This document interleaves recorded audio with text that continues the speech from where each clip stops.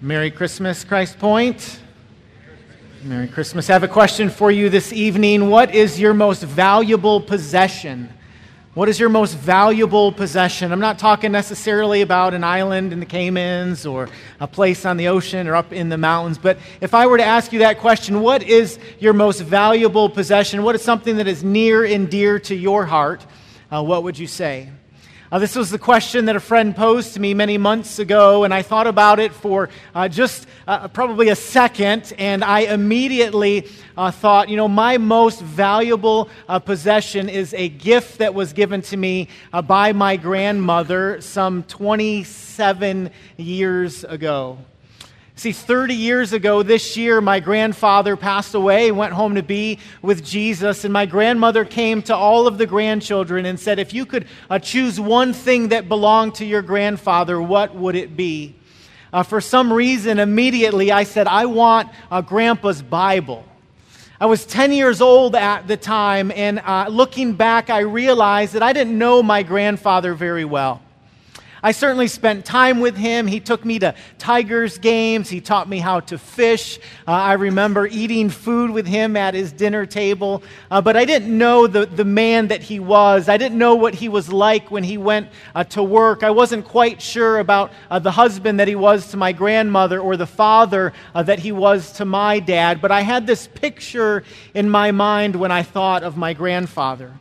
When I thought of my grandfather, I thought of him sitting on the recliner or at the desk in the living room, holding his black Bible with a highlighter. I remember my grandfather being in the Word and studying the Word. And so when my grandmother asked us, what is one thing that you would want of your grandfather's, I immediately said, I want his Bible. Clearly, my grandmother did not expect me to say that because she said, I'll have to think about that. She didn't quite want to give it away to me, but years later for my birthday, she wrapped up my grandfather's black Bible and she gave it to me as a gift. I love that Bible. I remember when I was in high school, I used to take it to school, and when we would have a free reading time, I would pull out that Bible and look through the pages, not so much to read the pages of Scripture, but to read the notes and the margins from my grandfather. I still remember to this day when I turned to 3 John and I saw the verse that was highlighted that said, I have no greater joy than to know my children walk in the truth. And I thought, I bet when my grandfather highlighted that verse, he was thinking of his oldest son, Scott, and his daughter, Pam, and my dad, John. I love that Bible. I still have that Bible to this day. If I were to ask you the question this morning, what is your greatest, most prized possession, what would you say? Do you know that the God of the universe had a prized possession? Do you know that there was something that he had that was of infinite value to him? God's greatest treasure was his Son. God's greatest treasure was Jesus. A scripture in referring to Jesus multiple times when God looks down upon his Son, he says, "This is my beloved Son." This is my beloved Son. This is the Son whom I love. If you're a parent, you probably know what it's like to be able to introduce your son or your daughter to someone. I have the great joy of saying, this is my beloved son, Cademan. This is my beloved son, Noah. This is my beloved daughter, Amelia. These are my beloved children. They are near and dear to my heart. They are the ones that I love. If there is something that you have in your life that is a great treasure, if there's something that you have in your life that you value, then you probably treat it a certain way. You protect your treasure. You guard your treasure. You care for your treasure. Right? You protect your treasure from others. I have peppermint JoJo's in the pantry that I have hidden from the children because they are near and dear to my heart. I know they're seasonal and they're going to go away. And I don't want all the children to eat them, and so I protect them. I care for them. Typically, what we don't do with our treasure is give it away.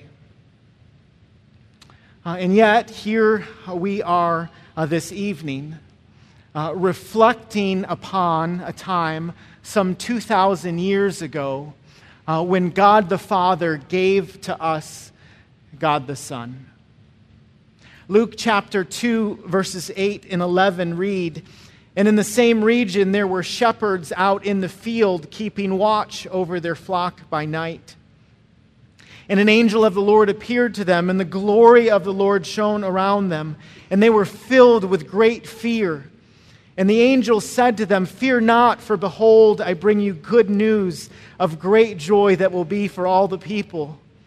For unto you is born this day in the city of David a Savior, who is Christ the Lord.'"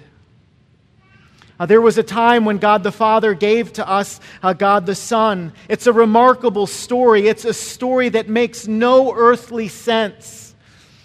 For Jesus to leave His earthly throne and to come into this world, the same world that you and I live in, to walk amongst us.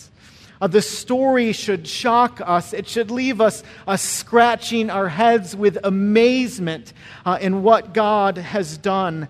Jesus left the halls of heaven for the walls of a womb so He could walk among us. God took His greatest treasure and gave Him to us.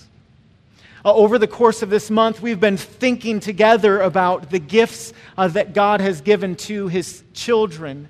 And the greatest gift that God has given to us is the gift of His Son. Romans chapter 8, verse 32 reads, "He who did not spare His own Son, but gave Him up for us all." God spared no expense in giving to us Jesus. Maybe you've had the experience before where you have experienced the extravagant generosity of others. And maybe there's a time in your life that you can point back to and you are just blown away by the graciousness that has been extended to you. And maybe during that time you have said to someone you know or love, "Oh, you went all out." Right? You spared no expense. God the Father, in sending God the Son, spared no expense. God loved us with an extravagant love. The first Christmas was the most extravagant Christmas ever celebrated because God gave the most valuable gift ever given. He gave the gift of His Son. It would be like giving a great gift to your son or your daughter at Christmas time and wrapping it up in beautiful paper and having them open it before your very eyes and seeing before them a new iPhone. And then saying to you, "Oh, I can't believe it. It's an Apple product. You gave me an iPhone." And then saying to them, No, I am giving you all of Apple. It's yours. It's like the Amazon box coming in the mail, 2-day shipping on the top of the box, and handing it to your son or daughter and them saying, "I can't believe that you ordered something from Amazon for me," and then saying to them, No, I'm giving you all of Amazon. Right? You own the world, like Amazon. Right, it's all yours. Well, 2,000 years ago, there was a woman who celebrated the birth of a son, and people probably said, "Oh, look what God has given to you. God has given to you a son," to which she replied, "No, He has given to me the Savior of the world." Jesus was the greatest gift that was ever given. And if it is true that Jesus was the greatest gift ever given, then what would the God of the universe not give to you and to me? This is the question that the Apostle Paul asked in Romans chapter 8, verse 32. He says, he who did not spare his own son, but gave him up for us all, how will he not also with him graciously give us all things? Think about that for a moment. If the God of the universe did not spare his own son, if he freely gave him to us, then what will the God of the universe not give to you? Paul is arguing from the greater to the lesser. If God is willing to do this, what won't he do for you? As I read this passage, I thought of all of the car commercials that you see at Christmas time. Do you notice when you watch television, there's all these car commercials, and it seems like there's a lot of people apparently in the world getting new vehicles for Christmas. There's one commercial in particular that I've fallen in love with. It's a GMC commercial. Have you seen it? There's this just beautiful couple living in this wonderful home, and they're celebrating Christmas. And she pulls out her Christmas gifts to her husband or boyfriend, whoever he is, and she says, "Look, I got us watches. I got a watch for you and a watch for me." And he pauses for a moment and he says, "I got something for you too." And he takes her outside, and there in the driveway are luxury trucks. Right? She probably felt terrible. She's like, "I got you a lousy watch." And he's like, look at the vehicles. And she immediately sees one that she is in love with. And she's like, "Oh, thank you so much." And he really wanted that one, but he's stuck with the other lousy $60,000 luxury vehicle. And you can tell it just destroys his Christmas. She's happy, but he's miserable. Imagine for a moment if she said, "Let's go take out our new vehicles. Get the keys. Let's go for a test drive. Let's see what these things can do." Imagine for a moment if he paused and said to her, "Well, we can't do that." And she says, "Why? Why can't we take them out?" And he says, "Oh, your truck doesn't have any gas in it." And she goes, "Well, can you take it to the gas station and get me a gallon of gas?" Imagine if he said, No, I got you the car, but I'm not going to get you the gas." She's like, "It's $1.99 a gallon. Right? Just go to QT and bring it back." And he goes, "No, I won't do that." No, that's crazy. If he's going to give her this luxury truck, of course he would put gas in the gas tank. Right? It makes no sense for him to hold back after giving such a great gift. That's what Paul's arguing here. God has given to you and to me his Son. And so what will he not give to us?